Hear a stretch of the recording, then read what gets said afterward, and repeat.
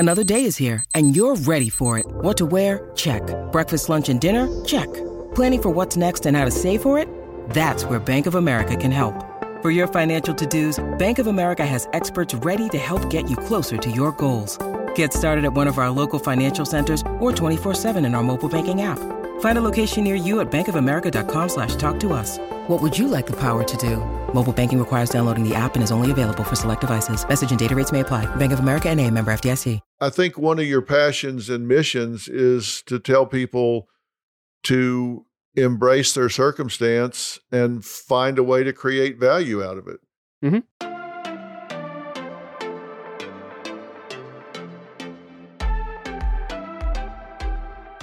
Well, welcome back to Fill in the Blanks. You guys know that I have a commitment to bringing you interesting people to talk to that you wouldn't necessarily run into in your life. And boy, is that true today. You're going to get an opportunity to listen in and hear a conversation with a really interesting person. I've never met anyone like this before, and I met him not long ago. His name is Izzy Ezagui. He was a decorated squad commander in Israeli Defense Forces. Now, what makes him unique? Well, he is the only soldier in the world who lost an arm in combat and returned to the battlefield. In 2011, former President Shimon Peres awarded him one of Israel's highest military honors.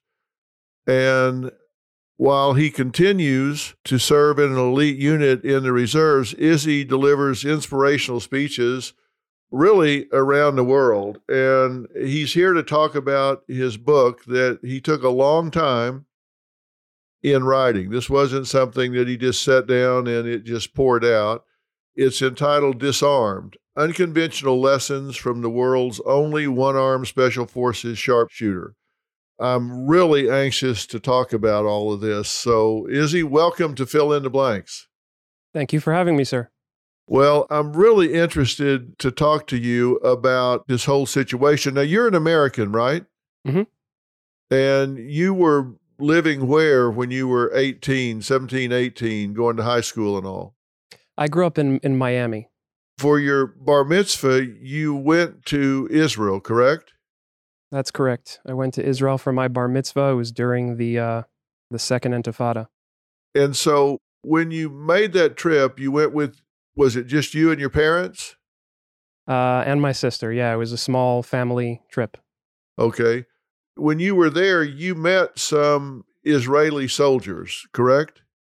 Yeah, they're always out and about, traveling home from base. It's a very small country, so you see them everywhere. You met and talked to some of these guys. Tell me about that and what impact it had on you.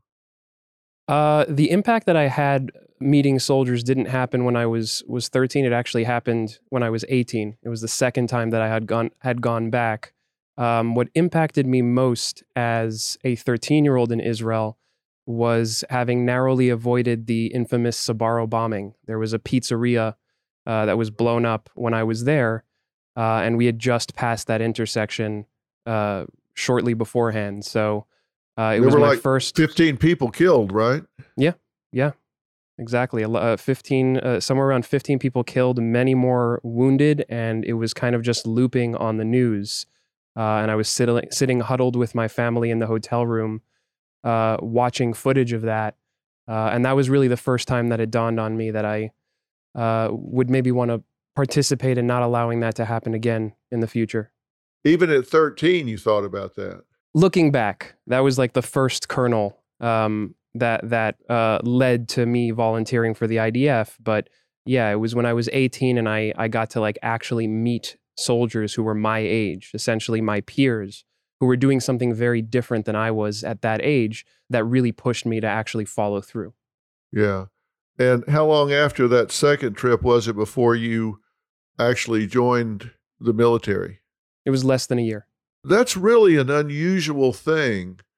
You're an American, you're living in Miami, and you go to Israel and join the armed forces over there. That's a big step. Unusual is the right word for it, yeah. No need to mince words. It's unusual. I'm a bit of a nerd. I grew up playing video games. I don't like not showering and spending days on end in the dirt without proper food. But um, the idea of protecting the Jewish people was a compelling enough reason to push against who I am and take that leap. What'd your parents think about that? It's interesting because their reaction to my original joining of the military was, I think, more the stereotype, which is that my father was worried but very proud. I think his pride overtook any fear of something happening, and my mother just cried. She cried endlessly, leading up to that first time she watched me leave on the bus, and that changed quite dramatically later on. But we can get to that juxtaposition later. We can hold off. And so, how long had you been in when you sustained your injury? The very day that I had finished training, which was about 9.5 months into my service, that very day we were sent home on our final weekend leave before we were going to be activated as combat soldiers. And it was that weekend that war broke out on the border of Gaza, and my unit was sent there. So the first thing that I saw out of training was that operation. This is January 8th, 2009. So this is your first day out of training. Yep. Thrown right into it. This was a really big mortar shell that landed near you, and you lost not just an arm, but your dominant arm, correct? Yep. 120 millimeter mortar landed less than a foot away from me.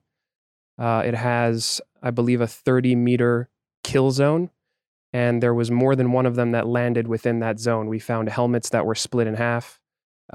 Three fellow soldiers were wounded alongside me, and miraculously, none of us were killed in action. But yeah, lost my dominant arm on the spot. Obviously, this had to be a excruciatingly painful, shocking, horrible thing, but you said the thing that worried you most was what your mother's reaction was going to be. Have you met any Jewish mothers over the years? Yes, I have.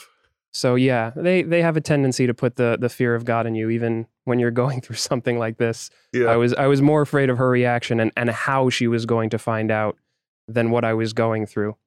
And that actually compelled me when we landed at the hospital. The helicopter landed at the hospital, and I saw TV crews trying to capture footage for the news.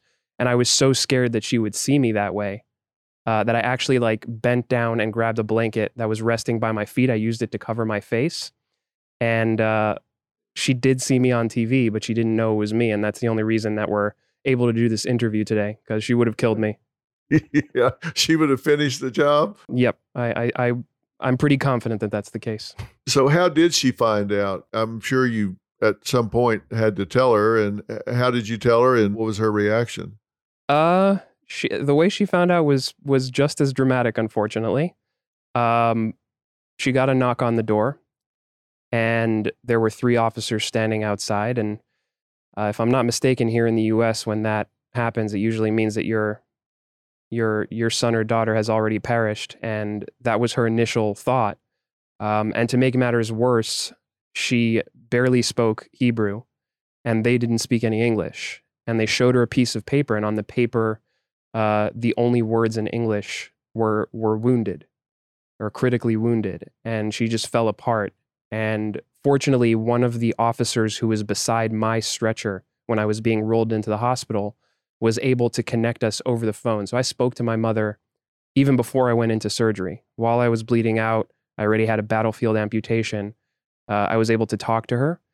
And even more than that, I was able to calm her down. I told her to listen to my voice. I asked her if she could hear that I was actually okay. And I asked her if she could be strong for me. And she calmed down immediately. And ever since, I mentioned that there was a drastic change in my parents' reaction when I decided to go back. And that's what I mean, is I've never seen her cry about it again. She seems to have become stronger through what happened. And my father's the one who is constantly trying to convince me, like, why do you have to go back? You did enough. He's the one who seems to have taken on the role of being more afraid. You said there was a battlefield amputation? Yeah, it wasn't done by the medics. It actually was done by the munition itself.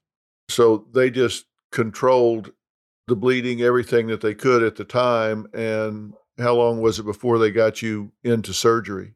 Well, I don't know how gruesome of a detail you want to get into here. So tell me if it's okay to share.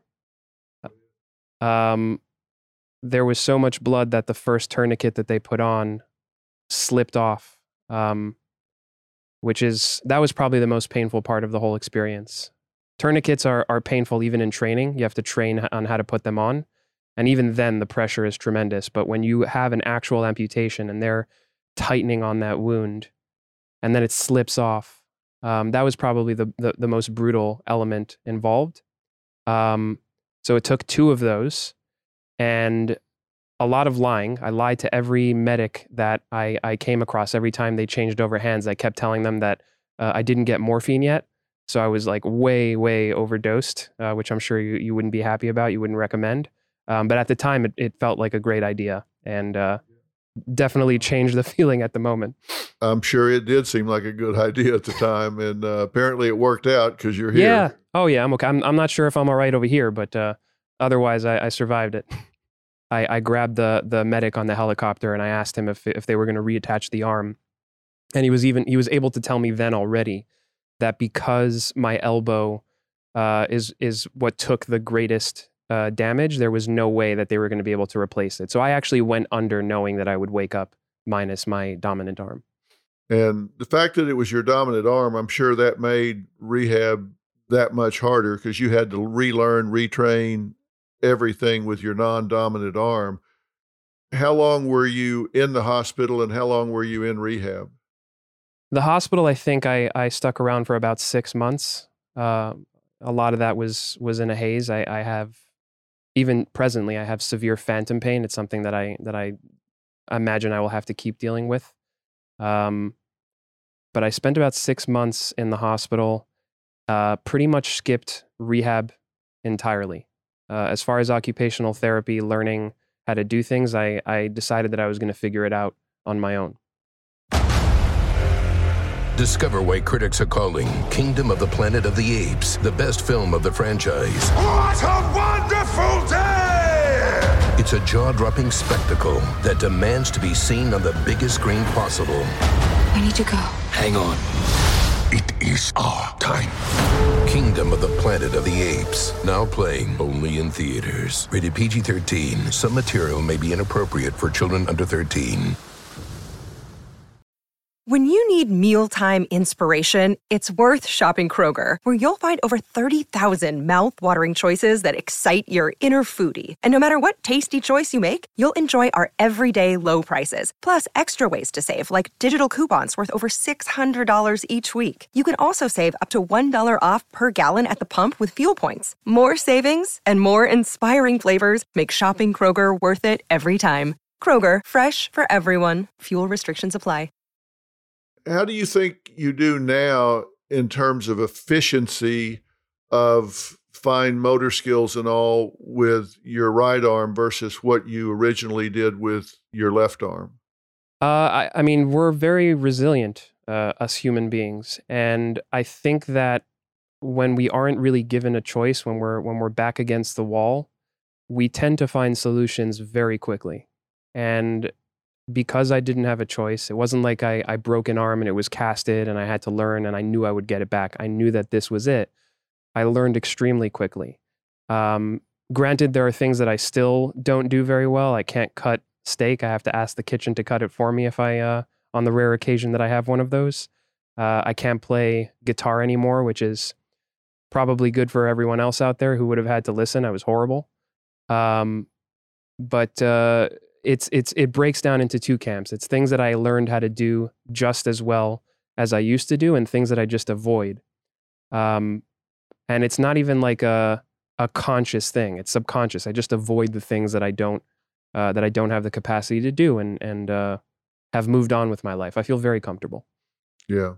And your job in the military, you were a sharpshooter, correct? Correct. Is that a sniper? What exactly did that entail?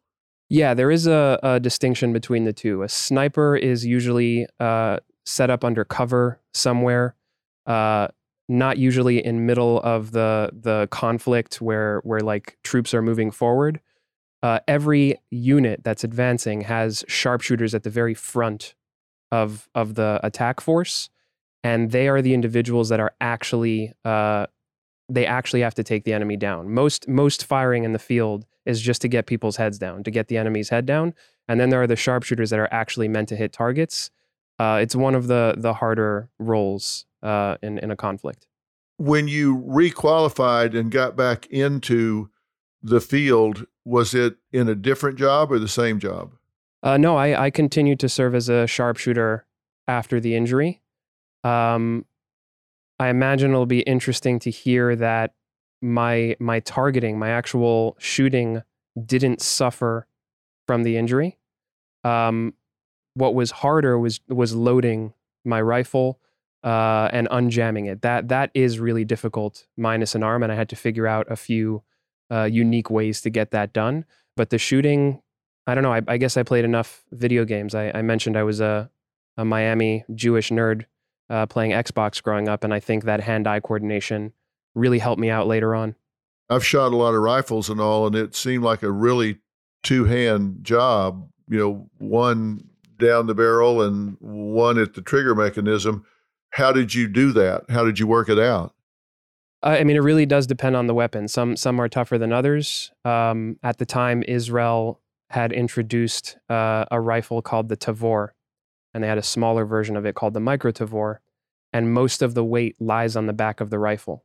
So when you're holding it by the grip, the weight's not leaning forward, and that gave you a little extra wiggle room to hold on to it. It didn't require as much strength.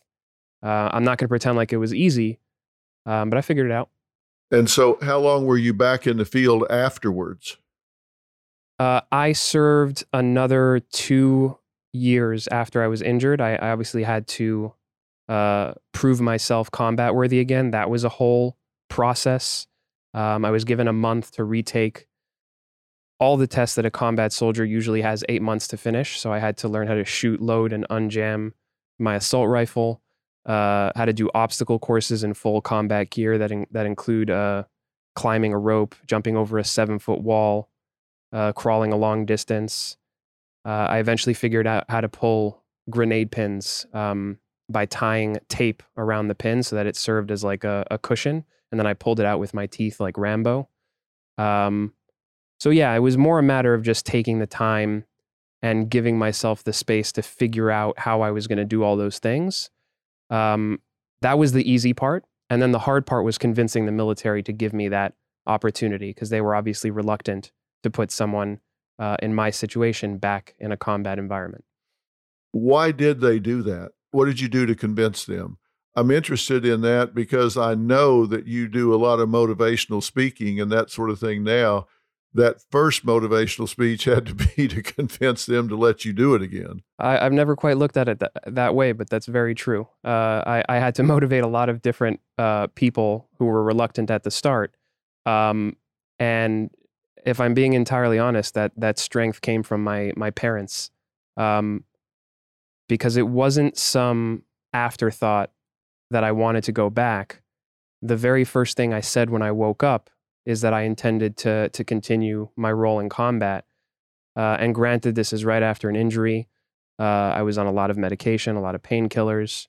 But I remember looking up at my parents the first time that I woke up in my hospital bed and telling them that I planned to go back. And my father burst into tears. And he said, "How could you even joke about something like that after what happened to you?"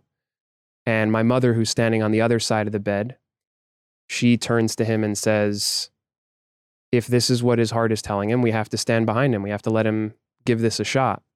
And I'm lying there and I'm watching them argue back and forth about my going back to combat. And I wasn't focused on my father's fears.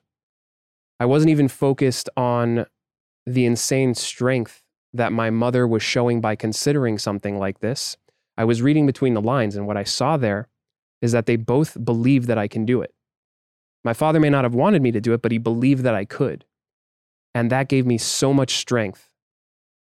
That belief fueled every single interaction that I had with the generals that would come to visit in the hospital, the politicians. And I went through every rotation. I asked every single one of them if they would help me go back. And eventually I got the answer I was looking for. I found one general that when I was ready, gave me the opportunity to retest. So your parents taking it seriously, like not just that you wanted to do it, but they thought he could actually do this. So we need to take this seriously. Yeah. I mean, that'll give you strength for sure. Now, where does this come from? Because you're describing yourself as this nerd sitting down in Miami, not distinguishing yourself as an athlete or anything particular at the time. But then here we go, this takes place and you do what you do. You wind up being the only soldier in the world to do this. Why? Why you? So if you would have asked me why I was joining the first time around, it was ideologically driven. It was wanting to protect the Jewish people. If you would ask me the second time around, it was because I needed there to be a reason for what happened. I didn't want to put my injury in the hands of fate or a higher power. I decided that if there was going to be a reason, it had to be of my own making. And the only thing that I can think of that would give it purpose was to do something special with it. I understood that if I went back, I would be able to inspire the soldiers around me. And more selfish than that, I understood that if I went back, it was almost as if I was undoing the damage. I told myself that if I continue serving in a combat role, which is what I was doing before the injury, after the injury, then it's as if it never happened. And in a large way, that is what I managed to do, because as soon as I was back in combat, there were full days where I just totally forgot that I had an injury. I was just me again. I was whole. And I like to think that for the most part, I've kind of carried that into civilian life. I still walk around Los Angeles and I don't really feel disabled. I don't carry myself that way. I don't think of myself that way. And because of that, most people don't see me that way either. It's interesting that you say that, because obviously your injury is visible, but when we met, that just didn't register with me at all.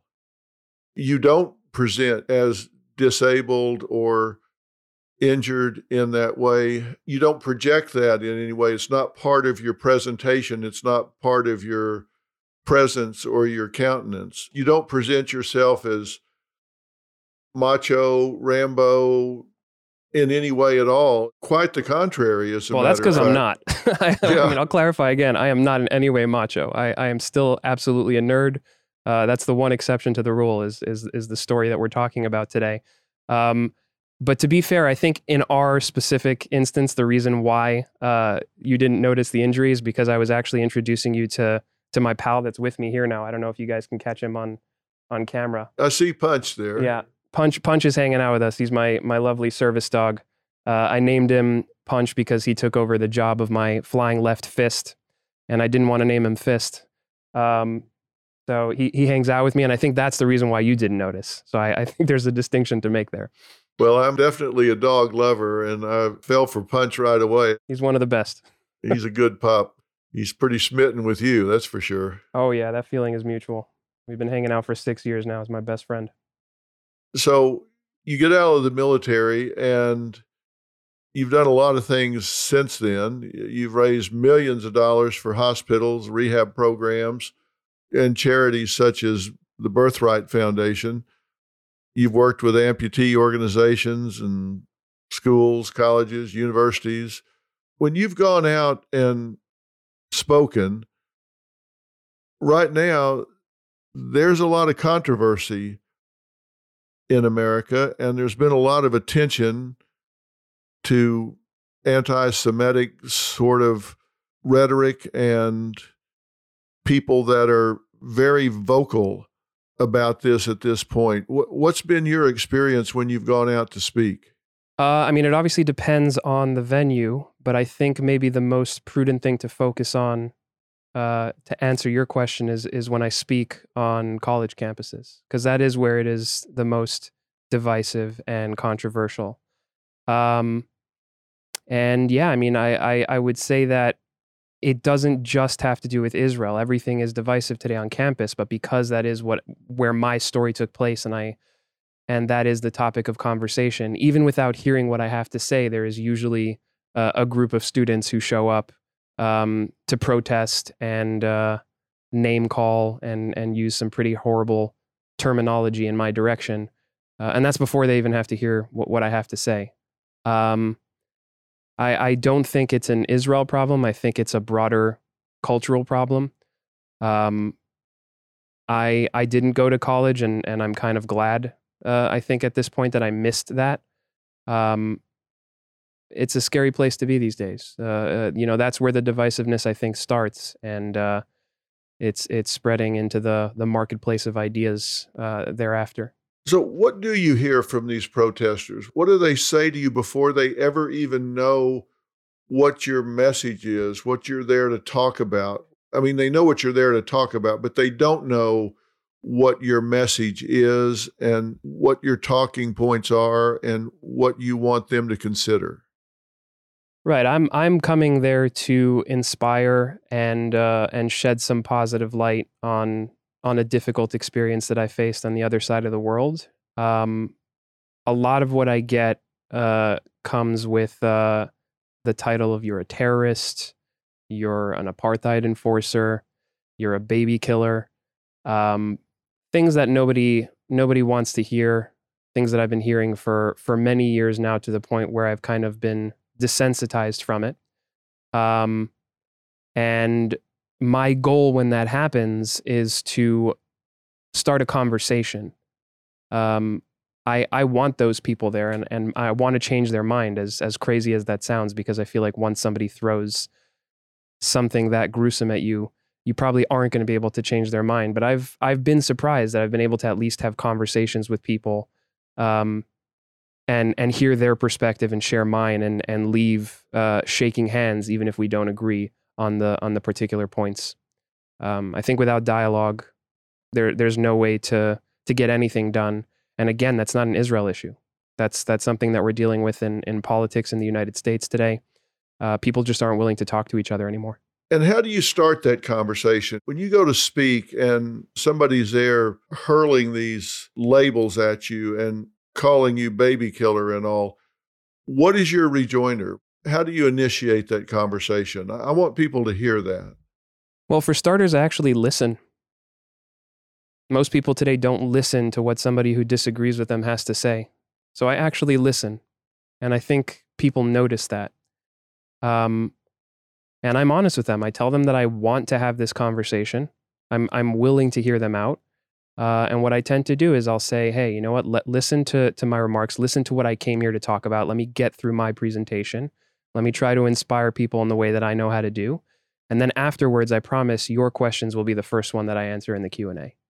And sometimes they're willing to give me that benefit of the doubt. And other times their minds are so made up before they get there that I can't even get that out of them. But that's also okay. Because something else that I noticed is that you're not always, or not only, having this discussion with the person who disagrees with you entirely. It's also about all the other people who are listening. And when they see that you're willing to talk and someone else isn't,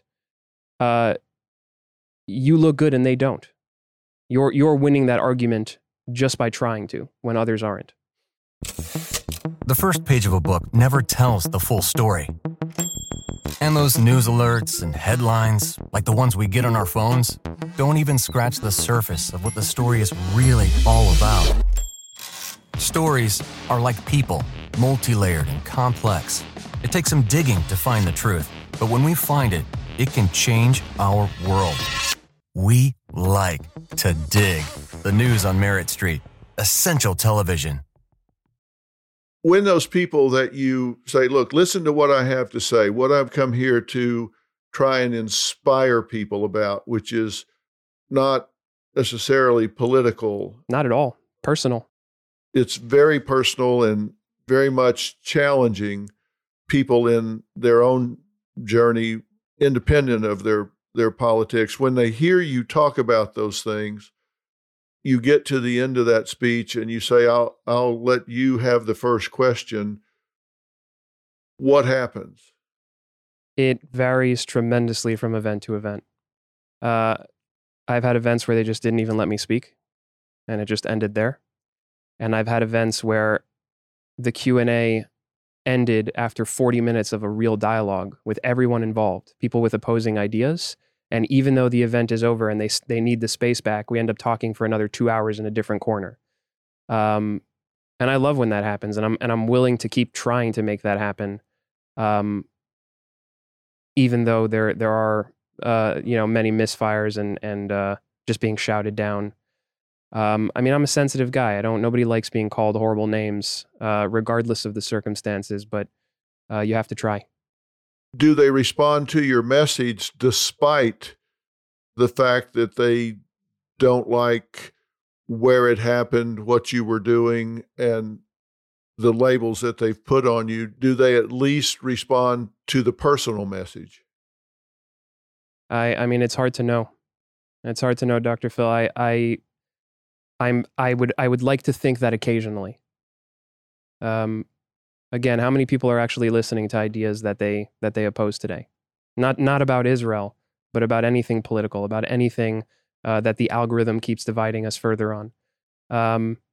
I can tell you that I think it's been getting worse and worse over the last decade, and I don't see how it gets better. I'm clearly a very good motivational speaker. I don't know if you can pick up on it from my morbid message over there, but I think it's getting worse, and I don't know how we make it better. Is what I'm trying to say. Those people that don't have that attitude, that don't have that prejudgment and come in there with a confirmation bias, how do they respond to your message? I've had people who it was pointed out to me are there to protest who ended up thanking me by the time I was walking out. And I wish I can say that happens often. It doesn't. But all I can do is try. I don't really know what else to say on that given topic. It's a cruel world out there today. Well, you said that you wrote this book with your fellow millennials in mind, not necessarily those with military ambitions, but just everybody facing challenges in life. Yeah.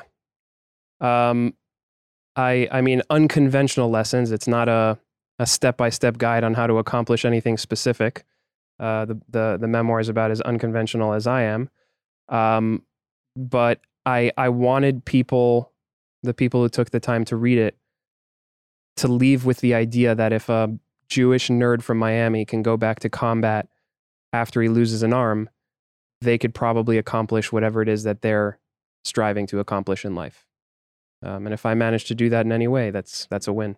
And I think you make a good point, because you're very self-deprecating in that, but you say if a self-described nerd, a one-arm basket case like you can accomplish what you set your mind to, that anybody from any walk of life, whatever their circumstance, can become a hero in his or her own life. What do you mean by that? Talk more about that.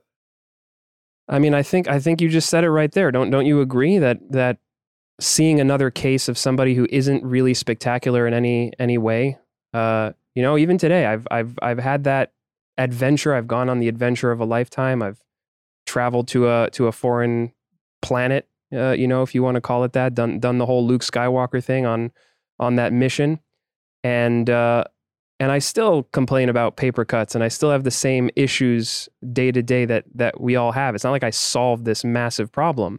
It's just that I cared enough about a certain cause to figure it out, to pull off one extraordinary event. Does that read with you? Do you not think that we can all do that, given the right motivation, that we can all pull something like that off? Well, I don't think situations like yours or any other situations make heroes.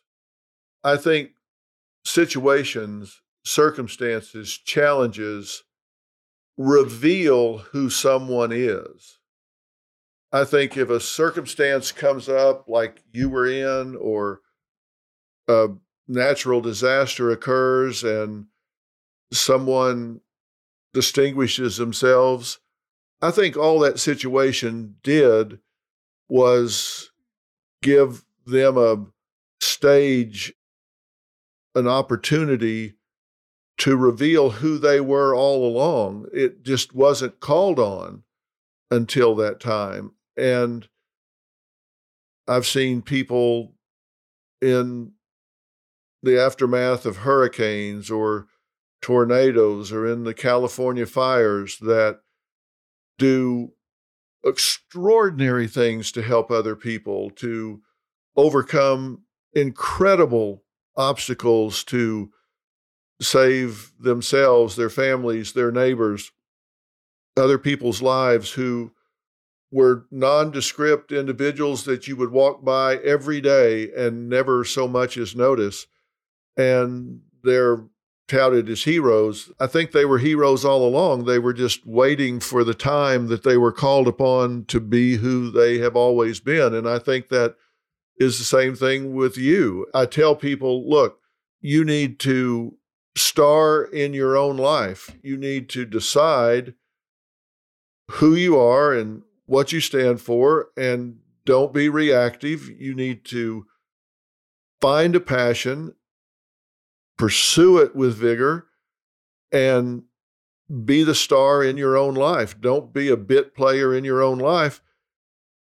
To me, that makes perfect sense. And sometimes I have people say, well, that's easy for you. You have a television platform. You have millions of people that watch. It's easy to think about starring in your own life. But I think it's true if you're a plumber or a school teacher or a parking lot attendant or a stay-at-home mom or dad. I think it's important that people do and can find a way to star in their own life. You got to be who you are on purpose, and that begins with finding that purpose and then saying, why am I here?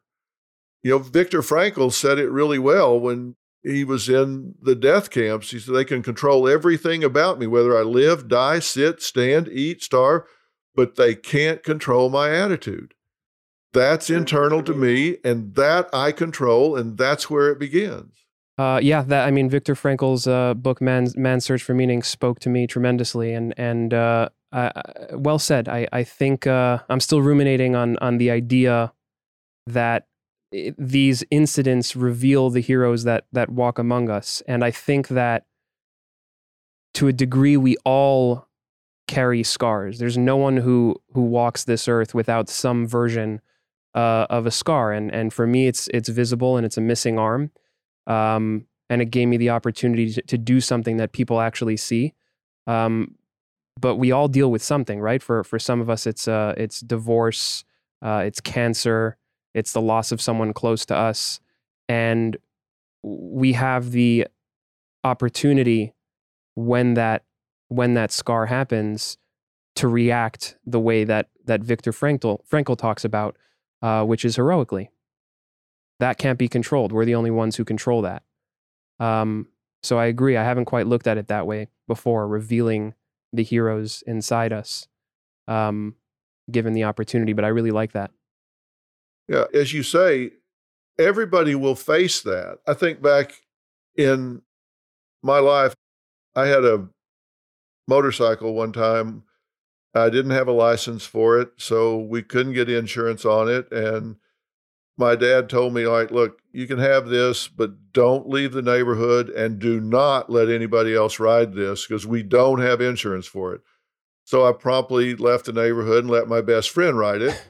And he hit a Buick Riviera doing about 80 miles an hour, and he wasn't killed, but he was seriously injured. And we were barely scraping by at the time. And my dad walked into the hospital, and I knew, oh my God, he's going to kill me. I did exactly what he said not to do. I remember like it was yesterday, he walked into that hospital and he said, he better have taken that motorcycle without your permission. And that was a real choice point for me. I was 13 years old, and he looked at me with just eyes that just looked right through me. And I said, well, he didn't. I handed him the keys and told him it was okay to go. I'm sorry, but that's what happened. And, that was 50 more, almost 60 years ago. And I remember it like it was yesterday, and it wasn't dramatic. It doesn't matter to anybody else, but I never forgot that when I had a chance to lie or tell the truth, I told the truth at my own peril, and it started a pattern. That's just what I've always done. It wasn't something you put in the paper. Doesn't matter to the person sitting next to me, but we have a lot of little situations that write on the slate of who we are. Sometimes they're big situations like yours. Sometimes it's like a hurricane or a forest fire or something that reveals somebody, but that's how we learn about ourselves. You had to have watched what you did and based on that made attributions to yourself about who you were. There's no way you could do this if you didn't. You said my mother and father, they took me serious enough to think we better react to this because he could do this. They believed that about you. There's a point you had to say, I can no shit do this. And when you cleared one hurdle, when you climbed that rope, when you crawled that 100 yards under netting or whatever you had to do, you had to get up from that and say, I just did that. I can do this. And you had to make that attribution to yourself. And that stays with you today, I would think. Yeah, I mean, it definitely fades with time. It's weird to admit, but I forget my own experience. I forget my own life story. I just kind of have gone back to being this guy who sits at cafes in Los Angeles and writes with his dog. Yes, subconsciously it has to stick with you. It's such a part of who I am, but I didn't. I mean, I can't pretend like I knew I was going to succeed. That 8 months of crossing the red tape and retraining and having to do different exercises and tests for generals that would have to give the check mark of approval for me to move on to the next stage. I didn't actually know that I was going to make it until the day I was back in combat. And even then, I'm not sure if I believed it. So I certainly didn't take it for granted at the time that it was just going to work out. It's only easy to look back and realize that it was almost destined to happen with the attitude that I was approaching it with. Yeah, that's what I say. The hero that's revealed in the situation, nobody knew that he was a hero, including him. It's got to be almost like an out-of-body experience where you're watching yourself, and when it's over, you got to have that moment where you look back and say, "Oh my God!" Oh yeah, at least once a day back then. Yeah, every time I passed another hurdle, and I've got a good example for you. There's one test that I mentioned that you have to do an obstacle course in full combat gear that has the wall and the rope and all those different things. And the first time that I took that test with both arms before the injury, when I was a trainee, I failed by 2 seconds. I don't remember the exact amount of time that you had. It's like somewhere over 10 minutes. It's a long run. It's all these obstacle courses. I failed by 2 seconds, and I got woken up the next morning by my lieutenant. And he's like, "You're going to do this every morning until you pass." And because of that, I passed that second morning by 2 seconds because I didn't want to have to wake up again the next morning. But what's interesting is that after I was injured, the very first time that I took that test again without an arm, that's climbing the rope, that's jumping over the wall, crawling, parallel bars. I had to find like a funky way to do the parallel bars by sitting on them and scooting across. My time dropped by over 2 minutes the very first time that I tried it, minus an arm. And my record by the time I was in training to be a a squad commander was a full minute lower than that. So I was doing better minus an arm than I was with both, and that's just attitude. It's how you approach things. It's perspective. It's how badly you want something. So yeah, there were some lessons learned.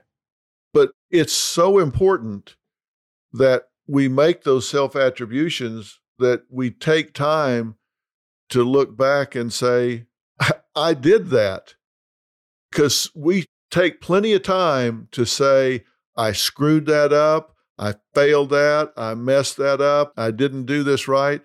We don't take enough time to stop and say, I did that. It's so important.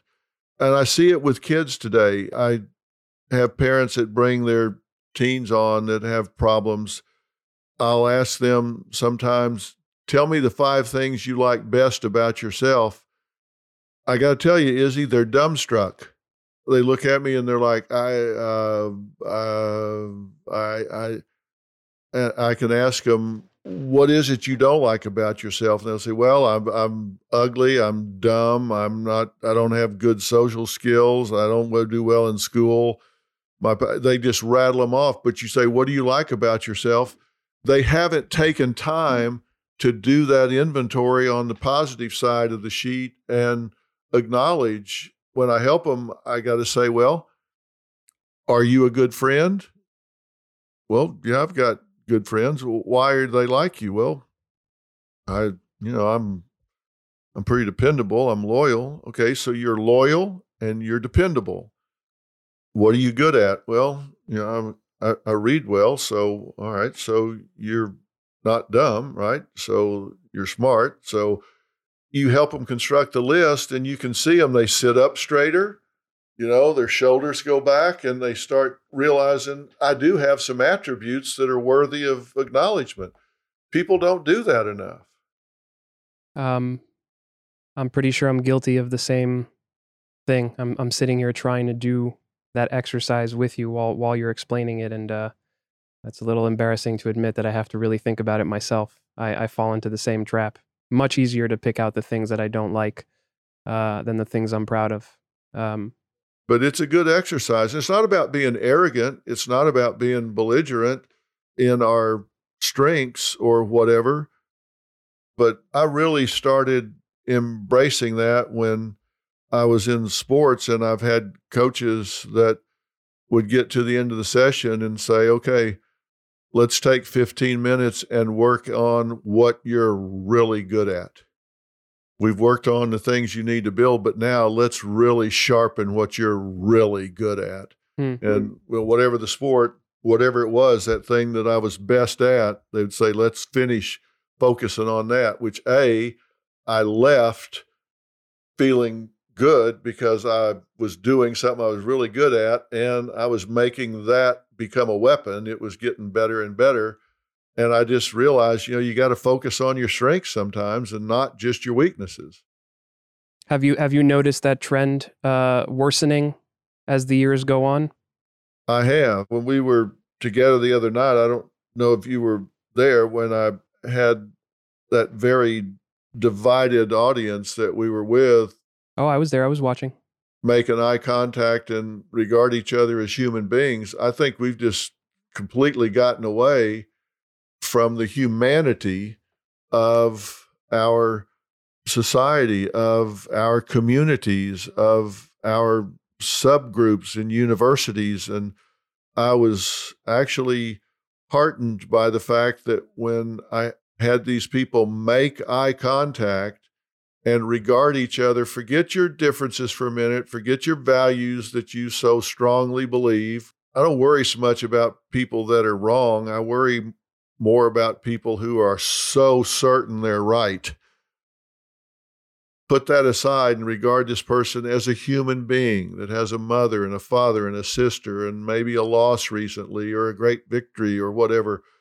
I saw that room shift. You did it. You did it 3 times, and it was powerful to watch how things kind of melted, and people melted down with each version of it, and each new person that they interacted with and looked into their eyes. I'm curious if you had your hand on the lever, if you had some kind of magic pill, something that you can do to change what is happening, what would you do if you had that power? Like, how would you actually shift the way that people are dealing with each other and the direction that we're heading in? I've spent a lot of time teaching negotiation skills.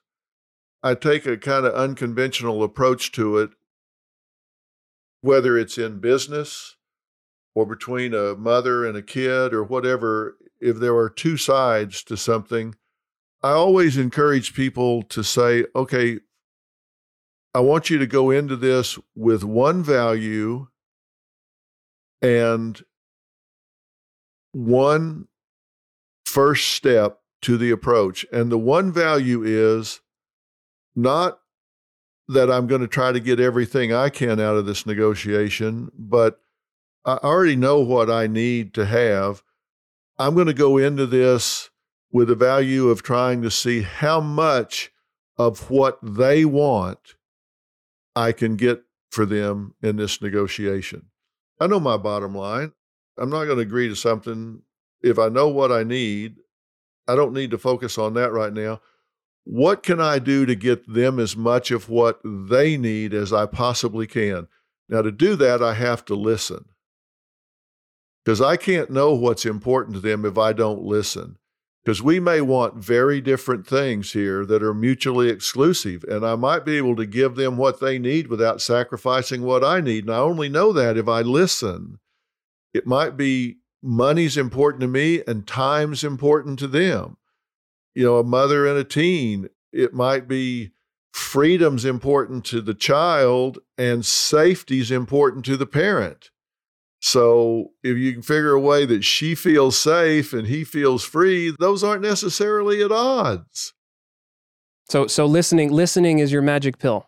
People listening to one another, which doesn't happen anymore. What can be done?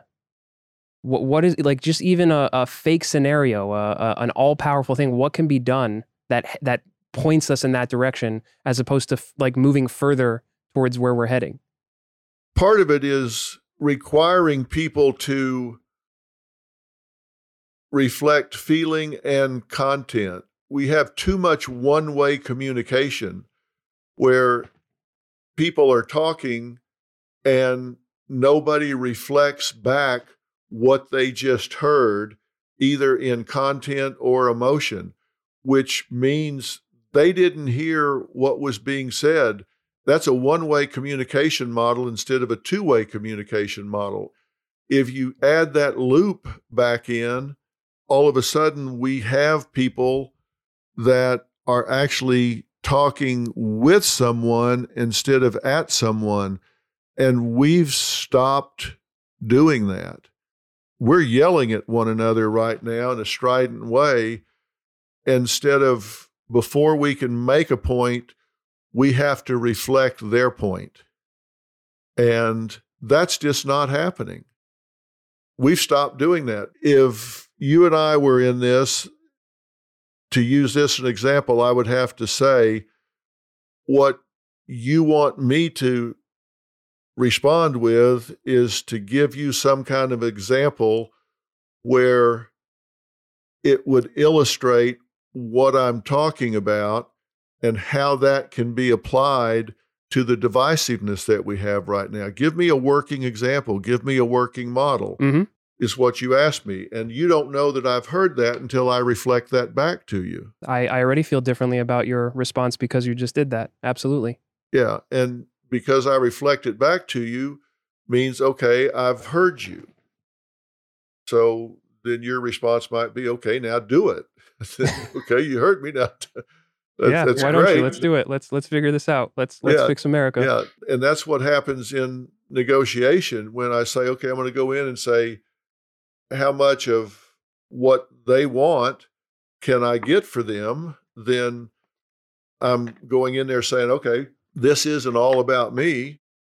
And then secondly, I've got to go into it and say, I've got to listen, because we may want, as I was saying before, very different things, because oftentimes I'll start out by saying, okay, before we begin, I want us to talk about everything we agree on before we talk about the things we disagree on. Mm. Because when you do that, you find out, you know what? We have more in common than we thought we did. We both want this country to do well. We both want to be safe and secure. We both want to prosper. We might have a long list of things that we agree on, and maybe we can bond over those things. Now, what are the few things that we disagree on? And they may be monumental, but we at least have some commonality before we get to those things. Let's build a positive base here before we get to the problem solving. What do we agree on before we talk about the things we don't agree on? If you start with the things you don't agree on, you're in an immediate fight. So much of it is about perspective. And when you start from the perspective, we agree on all of these things, let's now deal with the rest of it. It doesn't come across as a blatant attack. It doesn't come across as they are the other, the enemy. Yeah, I think that's maybe a good exercise to start implementing. Maybe the next time you do something with students is to find that common ground first. It would have been interesting to see that done. It's astounding when you do that with people that have a lot in common, like age, both in a university or an institution, both work at the same company. Maybe everybody's a parent. Maybe everybody, you see these school boards melting down and turning into fist fights and police coming. Wait a minute. Time out. Let's make a list on the board here of everything we agree on. We will get to the issues in a minute, but what do we agree on? We all want our kids to be educated. We all want them to be safe. We all want them to come home without being bullied. We all want them to have good self-esteem. We all want them to have success experiences. We're all responsible parents. We all want these for our kids. Now, what are the issues that we maybe don't agree on? And how can we fold these into these agree issues over here? People aren't doing this. When I work with groups, I try to get them to focus on that. And you see the groups change when you do it. You see individuals change when you do it. So that's my answer. Yeah. I mean, you've got your work cut out for you. I wish you luck with it. I don't envy that job. No, it's not an easy job, but I do think it's a worthwhile job because people say this is the worst it's ever been. Well, you know, there was the Civil War. There were times where it got a little more contentious. Yeah, we're back to perspective. That's true. That's when you frame it that way. We have had some really tough times in the relatively short history of this country, and we've found our way back. So why not do it again? You've been willing to move your position, take your experiences, and let them inspire you to talking about how this could play out in other scenarios. You've been doing some short films. You did one that I saw that I thought was particularly inspired. I think it was Pull Yourself Together. Where did you find that? Hey, I got my sources here. Whoa, somebody did some that's a deep cut. I don't know. I'm kind of embarrassed you saw that. That's the first the first short film that I wrote and also starred in, and it's very odd. Very strange. This was one where this person lost their arm in a non-heroic circumstance. To put it mildly, yeah. He drove drunk, got into a car accident, and I'm still blown away that you actually watched that short film. Okay. But what got you to look at it from that standpoint? Because you did it in a very admirable way. You went 180 degrees out to somebody that lost it in a really monstrous way, the absolute bottom of the humanity heap. What made you go that direction? Why did I choose to make a short film that I starred in about a one-armed guy who lost his arm drunk driving and killing someone? It's a great question. I'm like trying to put myself back there, and I think it's going to sound odd, but I think maybe because I wanted to appreciate my situation more.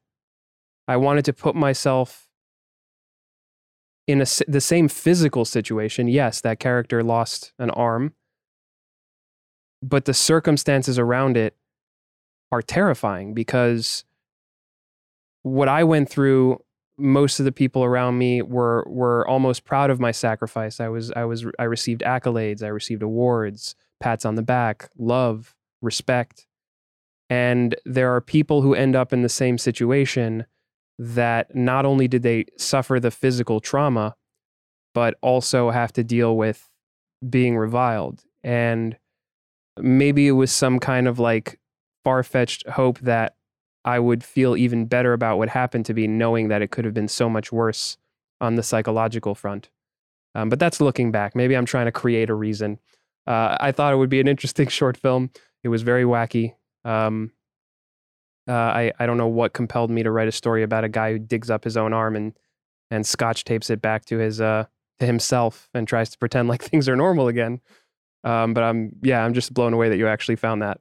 It's traveling the whole range and very creative. You've got a circumstance and you're using it in every way to explore different things. I think one of your passions and missions is to tell people to embrace their circumstance and find a way to create value out of it. Mm-hmm. That's Frankel's message, create meaning to your suffering. I mean, if not, you're left with insanity. And that's just a great example. It doesn't have to make mainstream sense. Just do something with it. Don't just sit there. Do something with it. And who knows what you'll hit upon. Absolutely. I mean, that's a deep cut. Thank you for watching that. Thank you for bringing it up. That's really funny. I'm glad you liked it. Well, you did two others. You did Take What You Want and Good Head. And none of these are something that you would expect to see in an after-school special. They're different. Yeah. I'm going to list them on our website so people can look at them and see where your mind goes. Yeah, I mean, I moved out here to screenwrite. I came out here like 6 years ago, and I've landed on horror, so that's why they all seem to be a little odd, those films. But yeah, I mean, if you even follow the progression of that backwards, I want to be a screenwriter now, but I wouldn't have found that if I hadn't written the memoir, and I wouldn't have focused on that memoir if I hadn't experienced something that was worth writing. So even just looking at it that way, it all feels like a path that needed to happen, or at least taking advantage of something that happened to create value, to follow in Viktor Frankl's footsteps.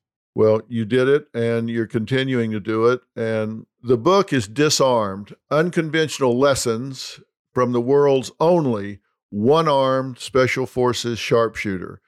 I told you this was going to be an interesting conversation. I stand by what I said. Izzy is an author, he's a screenwriter, he's an actor, he's a blogger, and I'm so glad I met you recently. I'm so glad you took this time to talk about this. Keep doing what you're doing, man, and I hope to see you again very soon. Thank you, Dr. Phil. This was a sincere pleasure. I appreciate it. And for me as well. I'm proud to know you, and I look forward to seeing more of you in the future. Be well. All right, take care. Thanks for being here.